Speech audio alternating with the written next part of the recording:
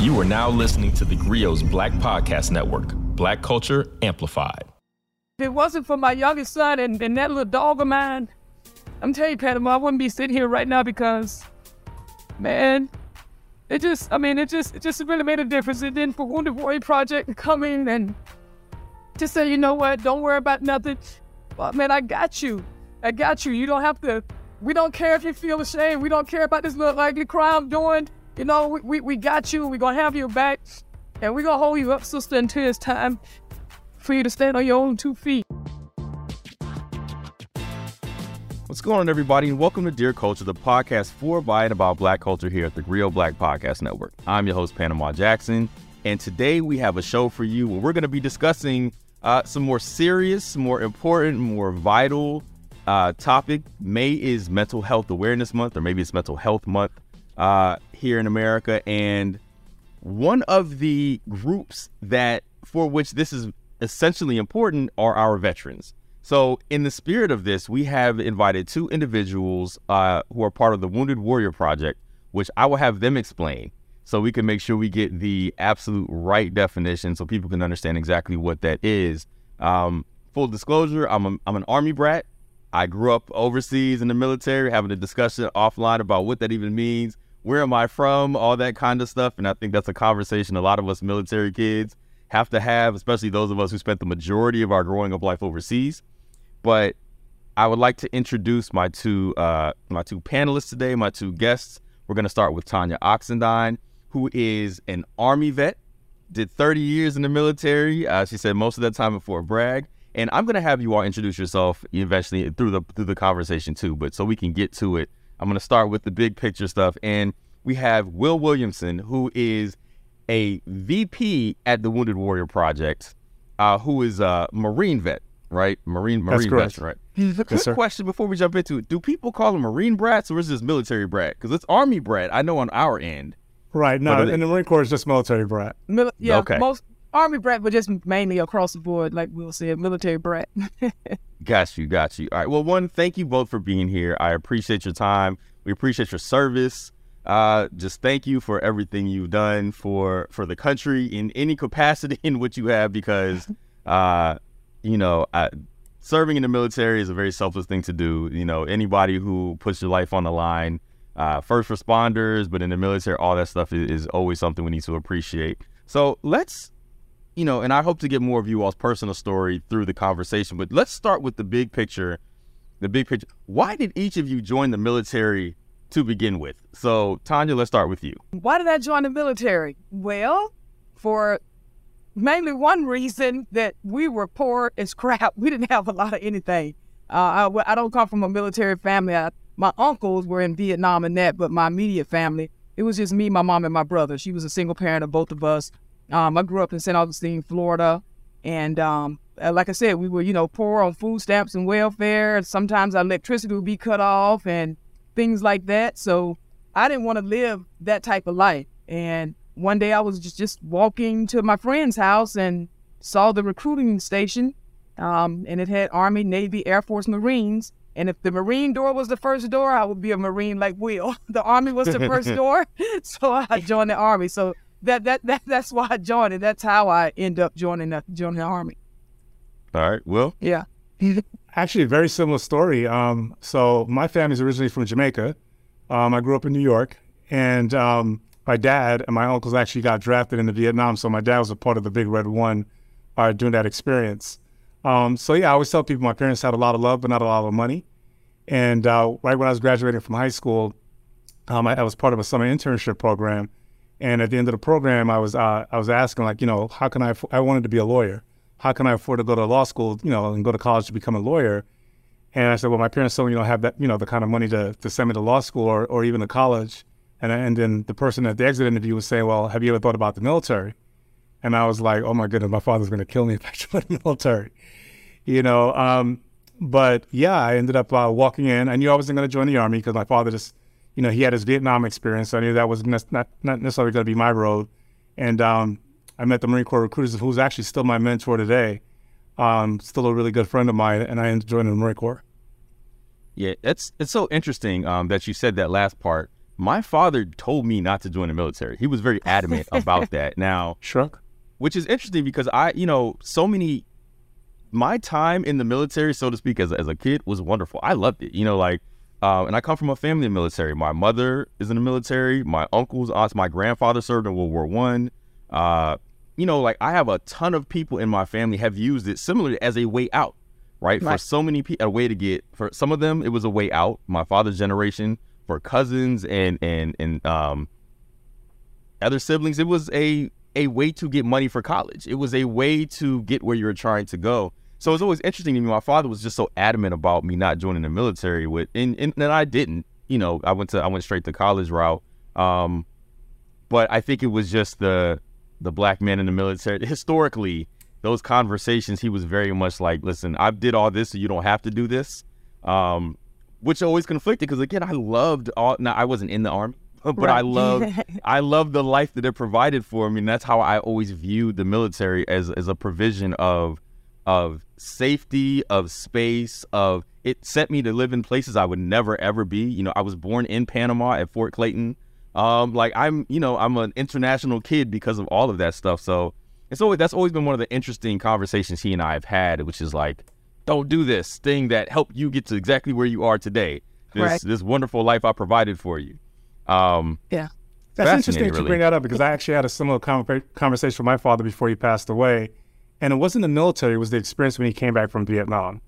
And he didn't want that same experience for me. And thankfully, since then, of course, coming back home has always been welcoming and people have been totally supportive. But I think that's what he was most fearful of. I don't think it was the military culture itself. I think it was just the way, especially Black Americans, the way they were treated once they returned back from Vietnam. Yeah, and I'll say on my end, I have two adult sons, 36 and 30. So I encouraged them to join the military, and they said no way. And I encouraged them because I again, the life that it provided for my family and just all the different resources and things that the military provided for me. But they did not. They chose college, which is great, And then I still said, oh, you should, join. And there's some different routes that you can take in the military. I still encourage the military to my nieces, my nephews, friends, their kids. I think it's just a great stepping stone to, whether college or military, but for your future, just with all the, discipline, structure, and that, and so many opportunities, whether it's college or and different positions that you can choose in the military. So I push them toward the military. Either way, they had to get out of my house because they had to go. Which is definitely one way to get that done, right? Right. And it's interesting, even after I went to college, I went to grad school for public policy, and my thought was maybe I will join the military once I finish grad school, go into OCS, I'll go that route. Route and go into the Air Force. My father was like, if you go in one way, you go to the Air Force for some reason. That's a common conversation I've heard. But 9/11 happens.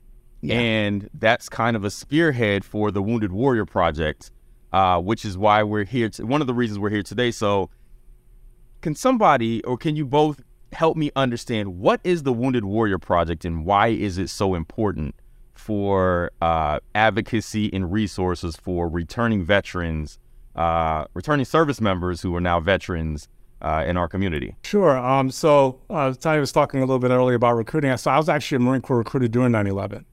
Okay. And that's right when I first learned about the Wounded Warrior Project. And I think it's probably, in my opinion, the key mark organization that really addresses that generation of veterans. Talking about veterans coming home that are either wounded, injured, or ill, and just the resources and the services that this organization has. Now, initially when it started as a backpack organization that would meet wounded, injured, or ill warriors bedside in hospitals. And I just mentioned to you earlier, Panama, before the show started, I was just in Germany and had a chance to witness kind of that grassroots efforts of the organization while I was in Longshore. And just being able to meet warriors right when they're coming from downrange, coming from the battlefield, any kind of injuries that they may have, and really saying, hey, we're here to support you. And this backpack had a ton of resources, had information. Since then, the organization's obviously grown. We're approaching our 20th anniversary. So we've had lots of resources and services since then that we've added on to our programming. But just to think of, here's this one organization, and certainly there's several others that do similar work, but really meeting warriors where they are and being able to provide by saying, hey, we're here for you. We're here to support you. Here are the services that we have. These services come at no cost. And whether you come to us now or you come to us 20 or 30 years from now, we're going to be here to support you through your journey. Tanya, I read an article that featured you talking about essentially using services on the Wounded Warrior Project.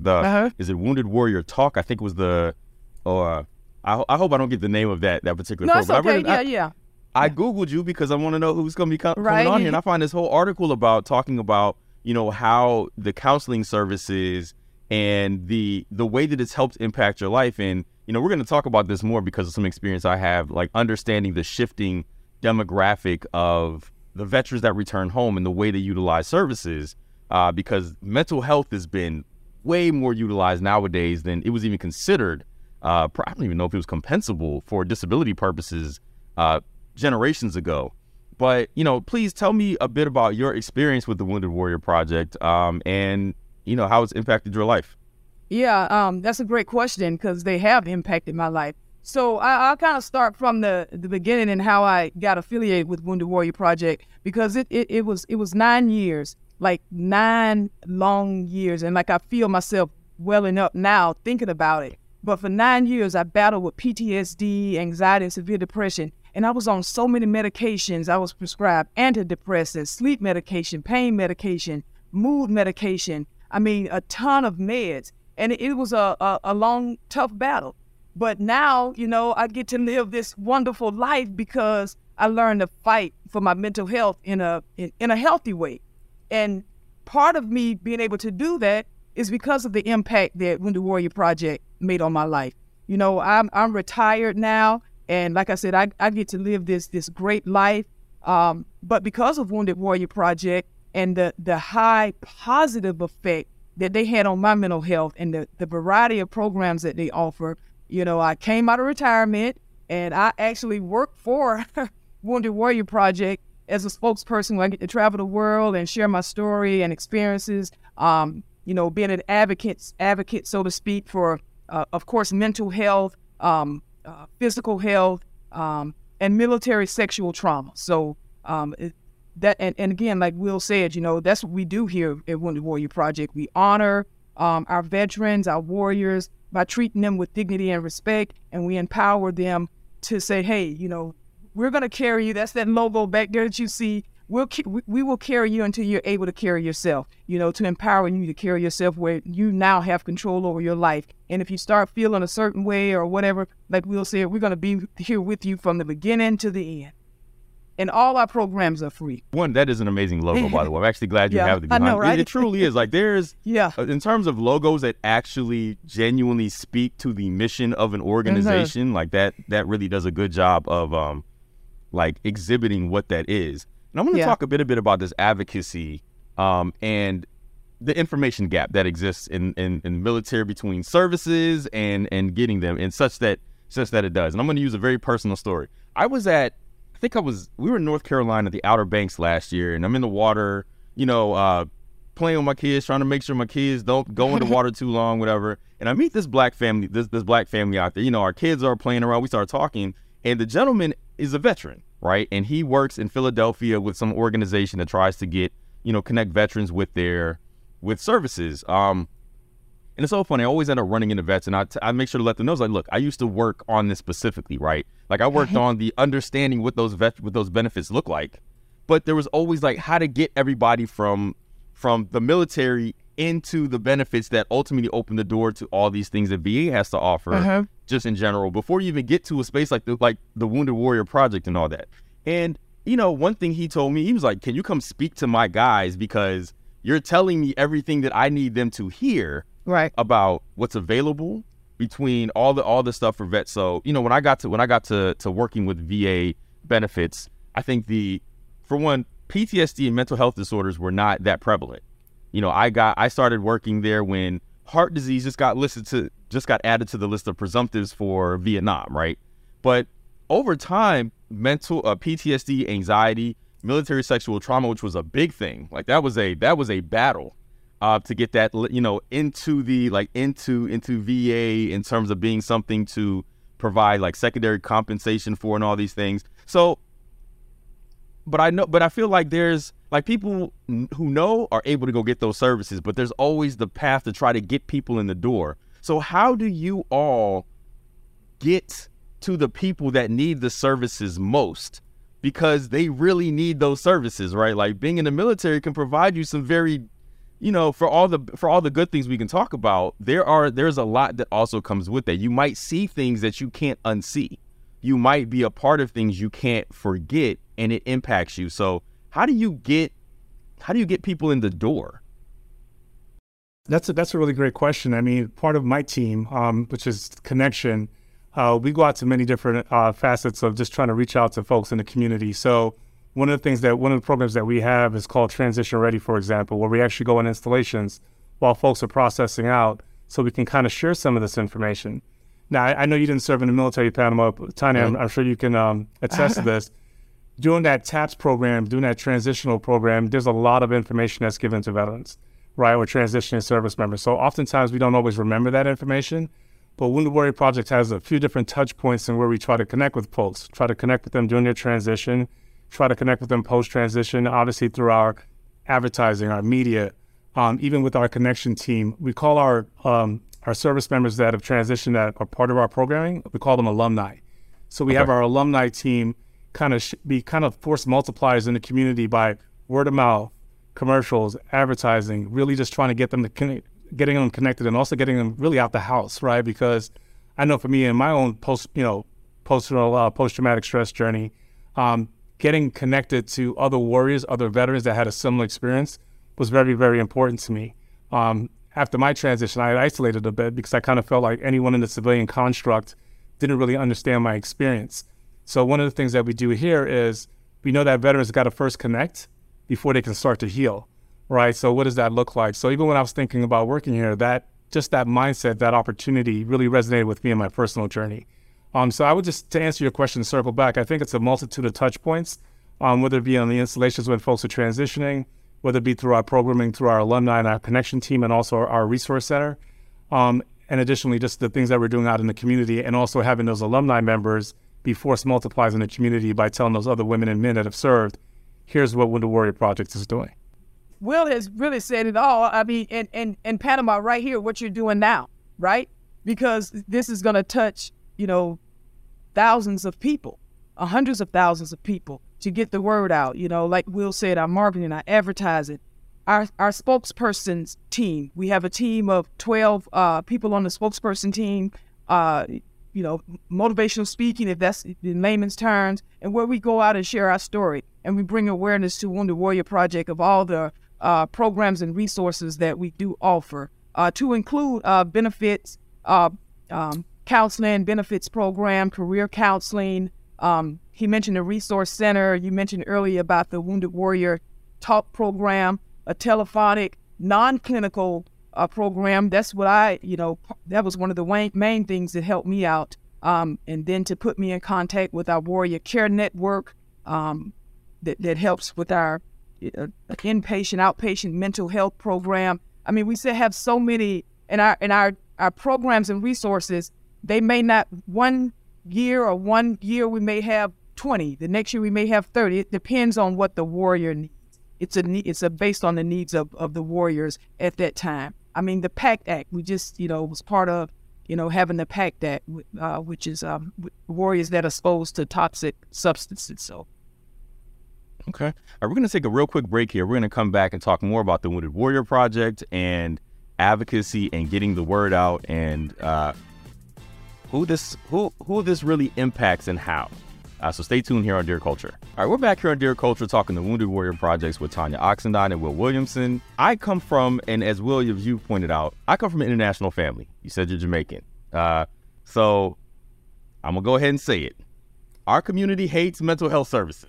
If you can't pray it away, they don't want no parts of it usually. We are not big on therapy, or if God ain't your therapist, then get him off the line. Like, we are not big on that in general. And the funny thing is, like, the immigrant part of my family is white, And they still like, nah, we're not really about that life. Like it's fine. You'll be fine. You'll be okay.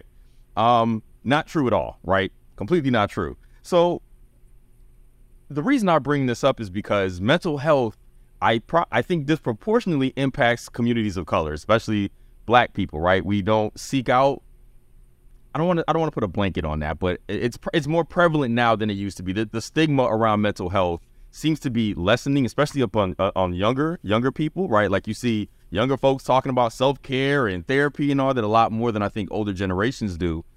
And the veterans bag is mixed, right? You have a lot more people leaving the service, coming into VA or coming into programs that are probably more okay with that, I would assume, and you all know better than I do.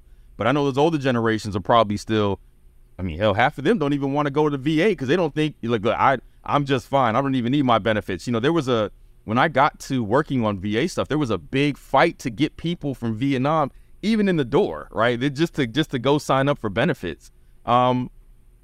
So, you know, speaking about the Black community in particular, like, why is the Wounded Warrior Project essential for, like, our community, especially when it comes to tending to our mental health and just ensuring our best chances for a happy, successful, you know, life that you're in control of? We're there to help them at the end of the day, to teach them how to deal with the stress. And just like you were saying, you know, my uncle, he's a Vietnam vet, Purple Heart Vietnam vet, but he refuses to go get the help that he needs. And every time I go back home to St. Augustine, I'm saying, Uncle Lorenzo, you have to go in. They're there to help you, you know. I'll go with you. So anyway, contacted his daughter. She's able to push him so he can get the help that he needs. Because not only does he need the help, they deserve the help and the resources, right? They paved the way for us. Your dad, your mom, they paved the way for us. And I just think in the Black community, because of the stigma, you know, that, oh, you got to be strong, you got to stand on your own 2 feet. Black people don't do that. Like you said, oh, you can pray it away. That hasn't helped us, you know. And if we have to continue to talk about it. I think some of the young people are getting it. Us old heads, we're gonna have to catch up, you know, right? Because, and I understand that some people may not have access to health care, but we have to continue to talk about it. We have to continue to market this, put the information out, put the word out that there are organizations like Wounded Warrior Project, Veterans Administrations, other veteran service organizations that are there to help. And I understand that people want to be, you know, are stubborn and want to be independent, but let's really look at that definition of independent. That means to be all alone, to do everything by yourself. Here in itself causes stress, you know, because stress is the number one, well, you know, excessive stress, severe stress is the number one cause of mental health issues. We've just got to really, at the end of the day, like I did with my uncle, you have to pick him up and almost take him down there. Have somebody, yeah, seriously, because they deserve it and they need it. You know, I have, and then a lot of older people, they don't have, you know, their family around them a lot. But those of us that are there and then we know and we have this information, we can't continue to hold this information into ourselves. We have to share it and put it out there and stop being ashamed and all of that stuff, because we say we want to help people, but are we really helping them by holding that information in? We got to get out there and help people and let these walls down, because all those walls do is keep people out. We got to let the walls down. Have you all noticed that, you know, what I said was basically that younger people are getting it. So let's say younger veterans, I would assume, are availing themselves more of these services. But is that actually even true? Like, is that true, Will? Like, I'm assuming that's the case just because of society, but the military culture is different, right? It's a different culture entirely unto itself. Is that accurate? I believe so. 17% of our post 9/11 veterans identify as being Black. And as Tanya mentioned about her family, I have a very similar family. So my father and my 3 uncles weren't even in the United States for 3 months until they were drafted into Vietnam. And when I started talking about my issues, yes, my dad looked at me like I had 3 heads and was like, you just need to man up. And you're talking about being Jamaican, being Black, being from New York, right? And also being a Marine. So it's all of those kind of layers. And I think what the younger generation has done has really kind of changed the narrative on it. So I'll share with you as a quick personal story. So my uncle, a couple of months ago, was really struggling bad. And he went to the VA in the Bronx. He still lives in New York, and went to the Bronx VA and just didn't feel included. And he knows that I work here. And I had to have a conversation with him. But I'm like, well, look, Unc, I'm not trying to get into your business, but you have to understand, like, these services are here to support you.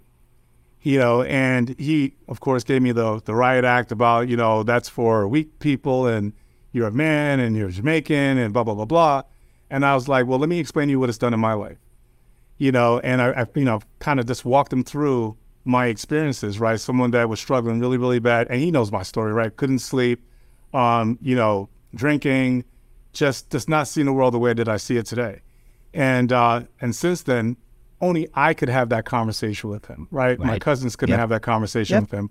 Other people couldn't. So I think to your earlier question with Tanya about Wounded Warrior Project being a part of the conversation, I think Wounded Warrior Project is actually vital to the conversation, right? Because not only are we serving, all veterans, we do serve Black veterans as well in that population, right? So, and not just external to the organization as well as internal. So as a person in leadership, my team knows that on Wednesday mornings between 7 o'clock and 8:30, Will's on the phone with his therapist, right? So how do we, as kind of ambassadors of the cause, right, kind of bend and change the narrative? And I've had teammates say to me, wow, you've made, mental health so much more normal. You've made it easy to have a conversation about, because as a person in leadership, we all have a responsibility, whether you're in leadership or not. But I just try to use my platform, whether it be internal to the organization with my teammates, whether they be warrior teammates or non-warrior teammates, right? But also to the to folks outside. And Tanya, for example, she's on that team that does a wonderful job really going around the country, around the world, really kind of sharing those stories so that other warriors can kind of see themselves in that experience.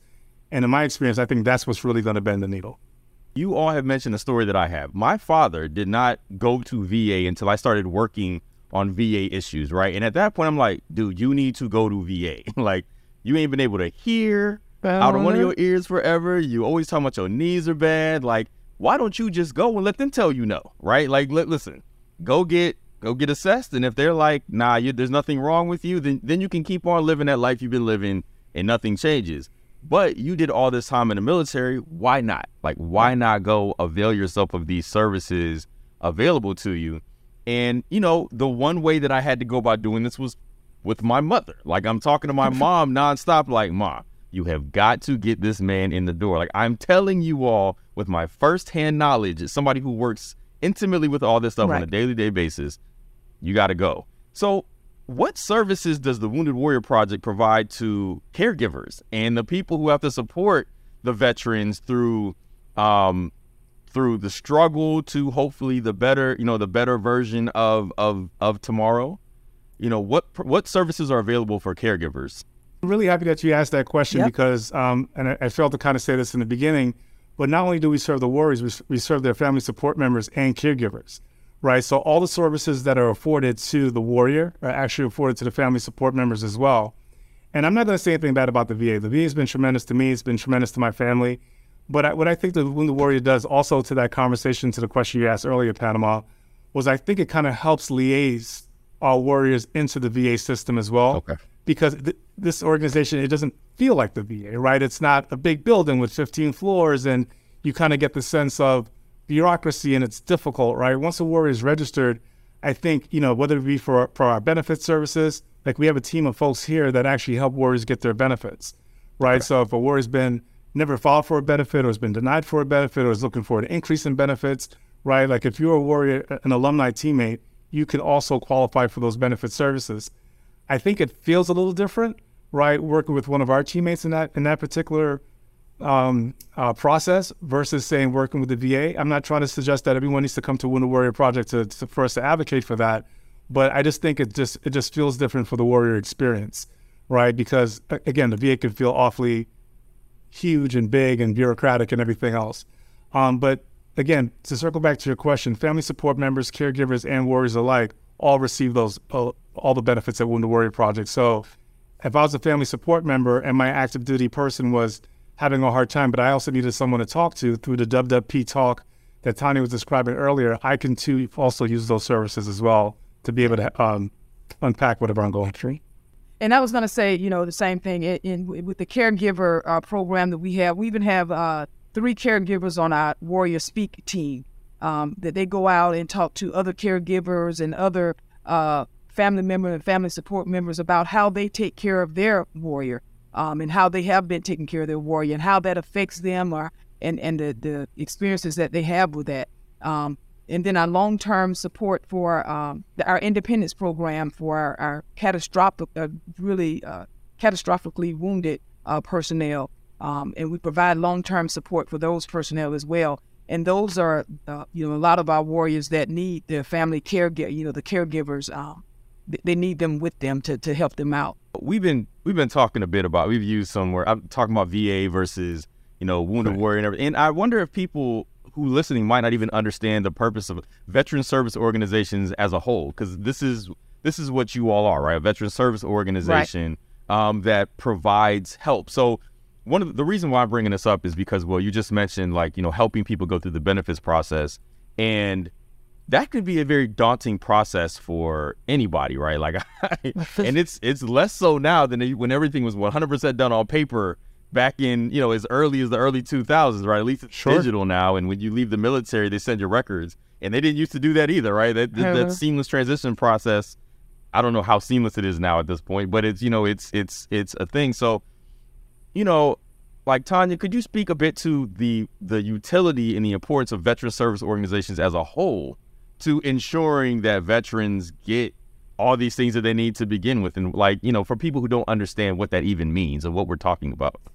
Yeah, and I think veteran service organizations as a whole are there to just what it describes in its name, to service the veterans, just to reinforce that they're there for them, that they care, so that they can, be empowered to be stronger, to have resilience and to persevere over the issues or things that they need, right? Wounded Warrior Project, not only do we offer physical health and wellness programs, we offer mental health programs. We have adventure programs where sports programs where they can do physical fitness opportunities.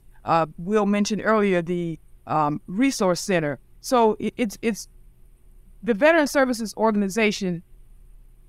How do I say? It's like it fills the gap from when we leave the military with our transition assistance program. We may not get everything there, and it just kind of fill the gap in between for the Veterans Administration and other veteran service organizations. The Wounded Warrior Project, I mean, everything that I've read, everything that I was familiar with, sounds like the kind of organization that if it's available to you, you need to avail yourself of opportunities within, especially for the mental health struggles. Without being too specific, Tanya, I think you're a perfect example of this. Tell me about some of the success stories and what, people love to come back and tell you how things have changed their lives. That's something that I think when you're in the service business and one that actually impacts people in a positive way, the feedback loop is real. It exists in that space, right? So, Tanya, we'll start with you. Can you tell me some, other success stories and how it has made the community better by existing and by providing these services? Oh, wow. Well, you're looking at one right now because, after serving and after I came back, I've deployed to both Iraq and Afghanistan. And after my deployment in Afghanistan in 2012, I just hit rock bottom. I mean, it so much went on over there. We lost so many soldiers, in that war during that time period. And I was a wreck. All the childhood trauma had came back. The military trauma had came back at that point, and I was a mess. And like I said earlier, for 9 years, I was darn near in my bed every day, just depressed and sick to death. And I will say this: my mental fortitude had to kick in because I remember this is how it happened. I was at the Pentagon. That was my last duty assignment at the Pentagon in D.C. And I was looking out the window. And I said, today is a great day to go for a swim. Now, mind you, I cannot swim, right? But I knew that was a great day to go for a swim. So I told my colleagues, hey, I'm going to go downstairs. I'll see you guys a little bit later. I need to run some errands. And so I'm driving. I go downstairs and get my car, and I'm driving because I was looking for a bridge to drive off of because I knew that I could not swim. I wanted to kill myself.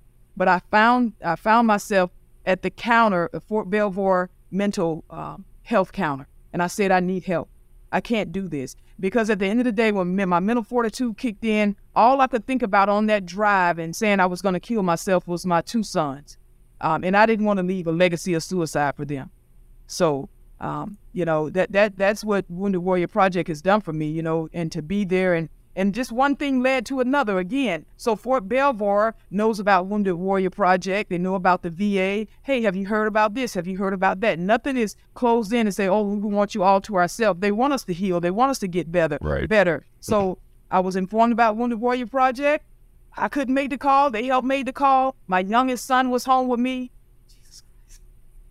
And I tell you, that boy's a trooper. Yeah, I'm telling you, he's a trooper. And I'm telling you, if it wasn't for my youngest son and that little dog of mine, I'm telling you, Panama, I wouldn't be sitting here right now because, man, it just really made a difference. And then for Wounded Warrior Project to come in and just say, you know what, don't worry about nothing. Well, man, I got you.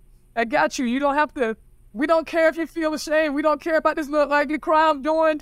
You know, we got you. We're going to have your back.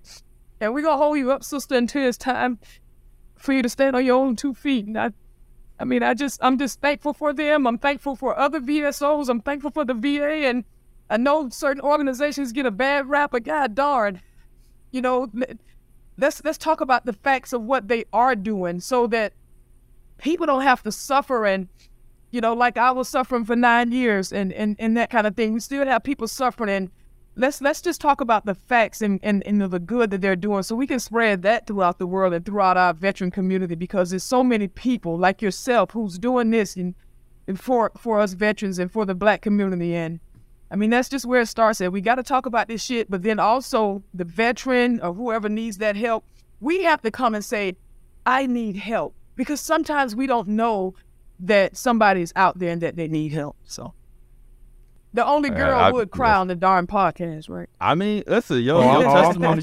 Listen, I'm a host. I got to keep myself together, but your testimony is your testimony. And I think, I mean, what's more powerful than a personal testimony about something that, absolutely, you know, because while you were talking, my first thought was like, how did you even get to the first step? Because when you're stuck somewhere, that's hard to do. Like, you can't even see the step. And so, absolutely, you know, you sharing that is helpful, because it's like, how do you get there to begin with, you know? And I mean, look, your personal testimony is as good as it's going to get, right? And so, Tanya, thank you. I've heard Tanya share a story before, and it always resonates with me when she does. You know, I was just in Germany a couple of weeks ago, as I was sharing with you, Panama, and I just recently met a warrior there, and young brother, right, and 32 years old. Sergeant First Class in the Army, and he was actually escorting one of his battle buddies from Poland to Longshore. Okay. While he was at the hospital, his name is Jamal, and I asked him permission if it was okay to share his story, and he said it was. And while he was in Longshore, he wasn't feeling too well. He was just like, you know, I'm kind of feeling kind of woozy. I'm just not really feeling my best. And so the nurse said, hey, let me check your blood pressure. Let's draw some blood. On March 30th, which is pretty recent, right, he just found out he had stage 4 cancer. And, you know, I'm from New York. He's from Newark, New Jersey. I used to live in Jersey when I worked at a previous employer. So, you know, we got this connection going. He looks like me. You know, we're just having this really in-depth conversation. And I talk to him pretty much every day. And I'm really proud of his resilience. I'm really proud of the work that Wounded Warrior Project is doing, also my team. Just to kind of demonstrate some of the coordinated efforts. So kind of in Tanya's story, he probably wouldn't have learned about the Wounded Warrior Project if it wasn't for the relationship that we had with the hospital, that we currently have with the hospital in Longshore.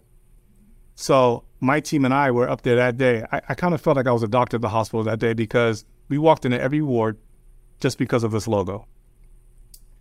We coordinated his medevac from Longshore to VAMC, Brooke Army Medical Center. My team, I have a team in Texas as well, they were there to meet him once he arrived. And he wrote this note to our CEO just about his experience, and he talked about where the medevac and all those other things were uncomfortable. Everything that Wounded Warrior Project provided for him increased his comfort level. As an organization, we flew his family out, his girlfriend, his son. He has a 2-year-old son, not fair. He flew him out, we flew his girlfriend out, we put them in lodging. All of this is no expense to the warrior. And I don't want to talk about resources and money at the moment, but we just wanted to make sure we had a coordinated effort that his family could be there to support him. On Sunday, I had a conversation with him because I took my daughter to brunch, and he said, Will, tell me what you ate at brunch. Tell me about your experience. And I called him up, and he said to me last night, he said, man, I'm just so glad we met before I died.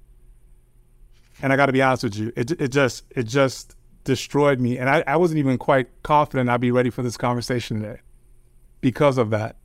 And it just really put back in perspective for me why I do the work that I do, or why I chose this organization, right? Because I'm hearing my story in all voices, including voices that look like me. Beautiful. Right? And to know that our organization serves all veterans, right? All, and our post 9/11 veterans. And it's even special that even folks that are not veterans yet, but even our active duty personnel, in many instances, given the relationship that we have at Longshore, further resonates with me. So this has nothing to do with me. I'm so proud of my team and how we were able to support him. And one of the things that he had said to me, which was interesting, I was actually taking a shuttle from Longshore to Frankfurt at 4 a.m. to catch my flight. I mentioned to one of my team members that, he's a Yankees fan. And without being prompted, to honor and empower, that's part of our mantra, to honor and empower our warriors, our team went out and got him a New York Yankee jersey and a fitted, just to make sure that he knew that we were there to support him. So it's those small details of someone that's going through obviously a very, very challenging time. But we're not just paying attention to the needs of him, we're also paying attention to the needs of his family, and making sure that he's comfortable, depending on where God's going to take him from now, right? So proud of work here, just really excited to see what we're doing in the community. And it is appreciated, and wow, that was heavy. It was heavy. Sorry. I'm sorry. No, I mean, but it's no apologies needed. I mean, as I have a lot of fun on my podcast.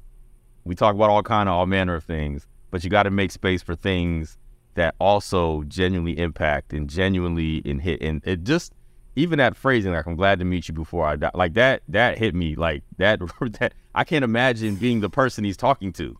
Like, that hit me right here. You know what I mean? So, I'm just appreciative of that. Yeah. If I could just add one last part, and it's so important, right? Because we all have our own mental health that we're trying to care for. And I heard a really cool term yesterday on the podcast, mental fitness, right? And so now I can't carry that, right? It's heavy. Like, he just said it to me yesterday. So on Wednesday, like I told you earlier, I'll be meeting with my therapist, right, at 7:30 a.m. My team knows not to knock on my door. I like to come to work a little bit earlier, but that is something I'm going to impact in therapy, all right? And that's something that I'm going to probably have a conversation about, or I may even utilize talk, right? Just so I can be able to unpack that, because for me to carry that as a father, right, as a son, as a person, right, that's just a lot, right? And but I did have a moment where I had to take a knee and just kind of tear up a little bit, and explain to my very inquisitive 12-year-old daughter that this is what he had shared with me, and she told me, Dad, it's going to be okay. So yeah, very important. All right. Well, we're going to take one final break here. We're going to come back. We're going to lighten the mood a little bit with our final segments here at Dear Culture, and then we'll find out how anybody listening can find out more about the Wounded Warrior Project and where. So stay tuned here on Dear Culture.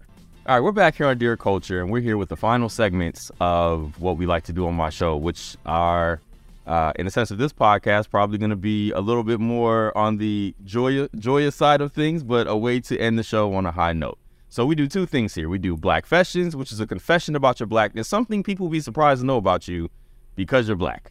I've heard some of the most ridiculous things ever on this podcast because of this, because I asked this question. I met somebody, a friend of mine actually, and this didn't change our friendship, but it could have, who told me that she puts ketchup and mustard in her grits, and I've never looked at her the same way since. Right? You see the faces you all are making? Yeah. Like, Will, I see your face, right? And Tanya, you from down south. I don't know if you eat grits or not, but that ain't right. With sugar, right. Not ketchup. Okay. You gotta have that argument, right? So, a Blackfession. Do either one of you have a Blackfession for me that you can share with the people who will be listening to this podcast? Who wants to start? I don't know where you want to go. I guess I could start, because I've always, so I learned African American experience while serving in the Marine Corps, believe it or not. So I'm very Jamaican, but so for me, it's potato salad at picnics, right? Like, I don't understand why somebody would bring this mayonnaise-filled dish, right? And it's 98 degrees outside, and it's in some kind of a cooler. And then when you open it up, it's always like this kind of separation of potato salad and this substance, right? I don't want to call it water, but I'm like, mayonnaise and heat doesn't sound like it goes well together. So I'm not a big fan of eating potato salads at barbecues. Definitely got to get there first. You got to get there early. There's no leftovers on barbecue potato salad. None of that. Okay. Thank you for sharing that. I actually understand. I like potato salad, but I'm definitely with you on the where it's served matters. It matters a lot. So absolutely. Okay. All right, Tanya, what about you? So I have two kind of. So my black fashion is, stereotypical. Maybe black people gonna whoop their damn sure. They gonna whoop your behind. But I didn't spank my kids. I didn't whoop my kids. And with my personality, most people think that, because I'm so they thought, they would assume that I did. So, but I didn't whoop my sons. And the other is when I got my puppy over 9 years ago, I take her to doggy daycare, and my black friends like, you do what? We can regular pay for doggone regular children human daycare. You taking your doggy, Miss Hearty Tall, so. Well, two things to that. One, I don't put my hands on my kids at all. Like come from a Southern family. I definitely got caught a few.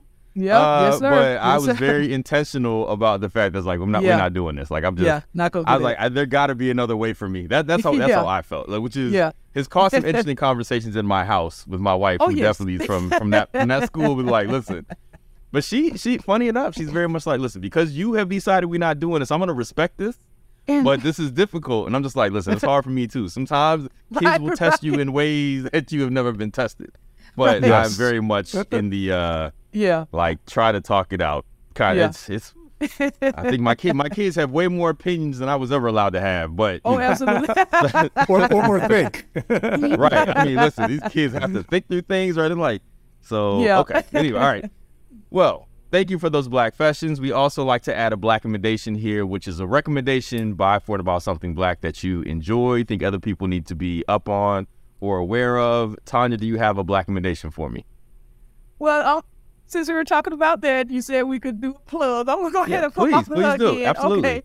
So here, coming very soon, I will be launching my podcast, mainly through YouTube and these social media platforms before I go the audio route, but my podcast is my name, Tanya Oxendine, Second Opinion, and it's about health, black health, and it's my goal is to rally black women to take accountability and responsibility for our behavior and our actions in relationships with black men, and to not leave our black men. I know there are other circumstances, but not to leave our black men, and for us to come together in our intimate relationships, long-lasting, long-term. Okay. And when did you say that's going to be coming out? This month. May 9th is my first. May 9th is my first. Got you. Okay. Go-to. I don't know if that was I don't know if you was. She's like, I don't know if I need to share that date or not, just in case it got to come out a day or two later. But it's coming. I got to do it. I got to go ahead and stick to the mission. All right. We'll be looking out for that. All right. What about you, Will? For me and my mental health journey, kind of circling back to that, I think it's important that I think sometimes as a black person, right, when we're going into certain environments, we don't feel comfortable asking for recommendations. So if someone was going to seek out a therapist, they may not feel comfortable saying, I want a black therapist, or I want a woman therapist, or I want a male therapist. Through my journey, I think it's important to have that conversation. 6 years ago, when I started on my mental health journey, I just took whatever the VA gave me to kind of just deal with that kind of military-related trauma. As I've matured through my therapy, one of the things I do now, which I have a new therapist, is that I now have a woman, and she's a person of color. She's Puerto Rican. And I just think it's really, really critical that we advocate for ourselves, right, when we go into some of those spaces, because you're allowed to, right? You should feel comfortable that you can ask for what you need, right? And what you may have needed at 30 may not be what you need at 40, right? So, feel very empowered right? Back to that honor and empowering piece about saying, hey, I know you're providing this particular service, right? Is there a potential that I can have a woman to speak to, or can I have a person of color to speak to, and let that organization kind of help you out to do their due diligence to get you the right fit? So I think that's really critical.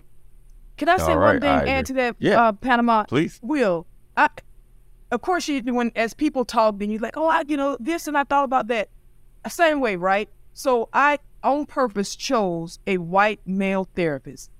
I didn't want to go to a black female. We got our own stuff. I didn't want it. I chose a white male therapist, and I tell you what, that was the most enlightening. He brought so much to me. He learned so much from me, and vice versa.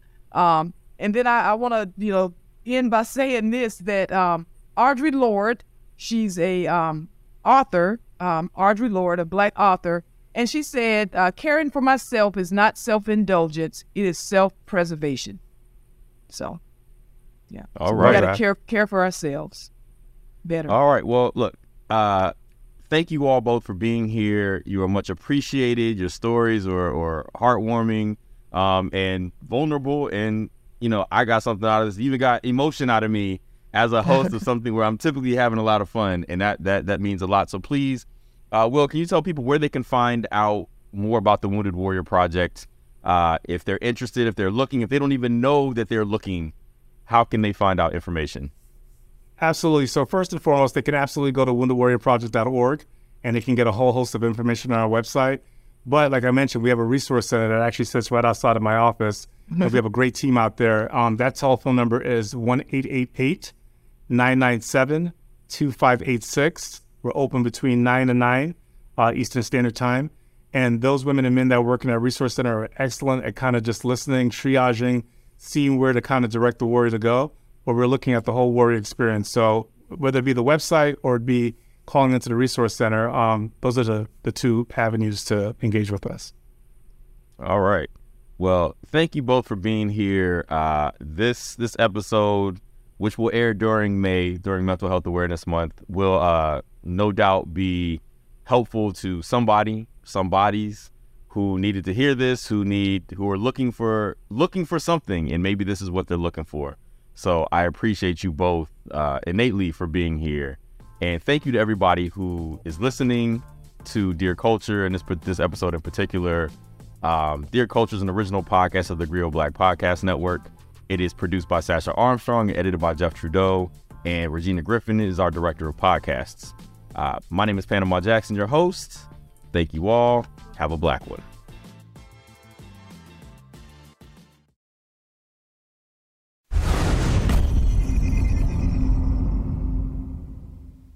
We started this podcast to talk about not just what Black writers write about, but how. Well, personally, it's on my bucket list to have one of my books banned. I know that's probably bad, but I think... Ooh, spicy. They were yelling N-word, go home. And I was looking around for the N-word because I knew it couldn't be me because I was a queen. But I'm telling people to quit this mentality of identifying ourselves by our work, to start to live our lives, and to redefine the whole concept of how we work and where we work and why we work in the first place.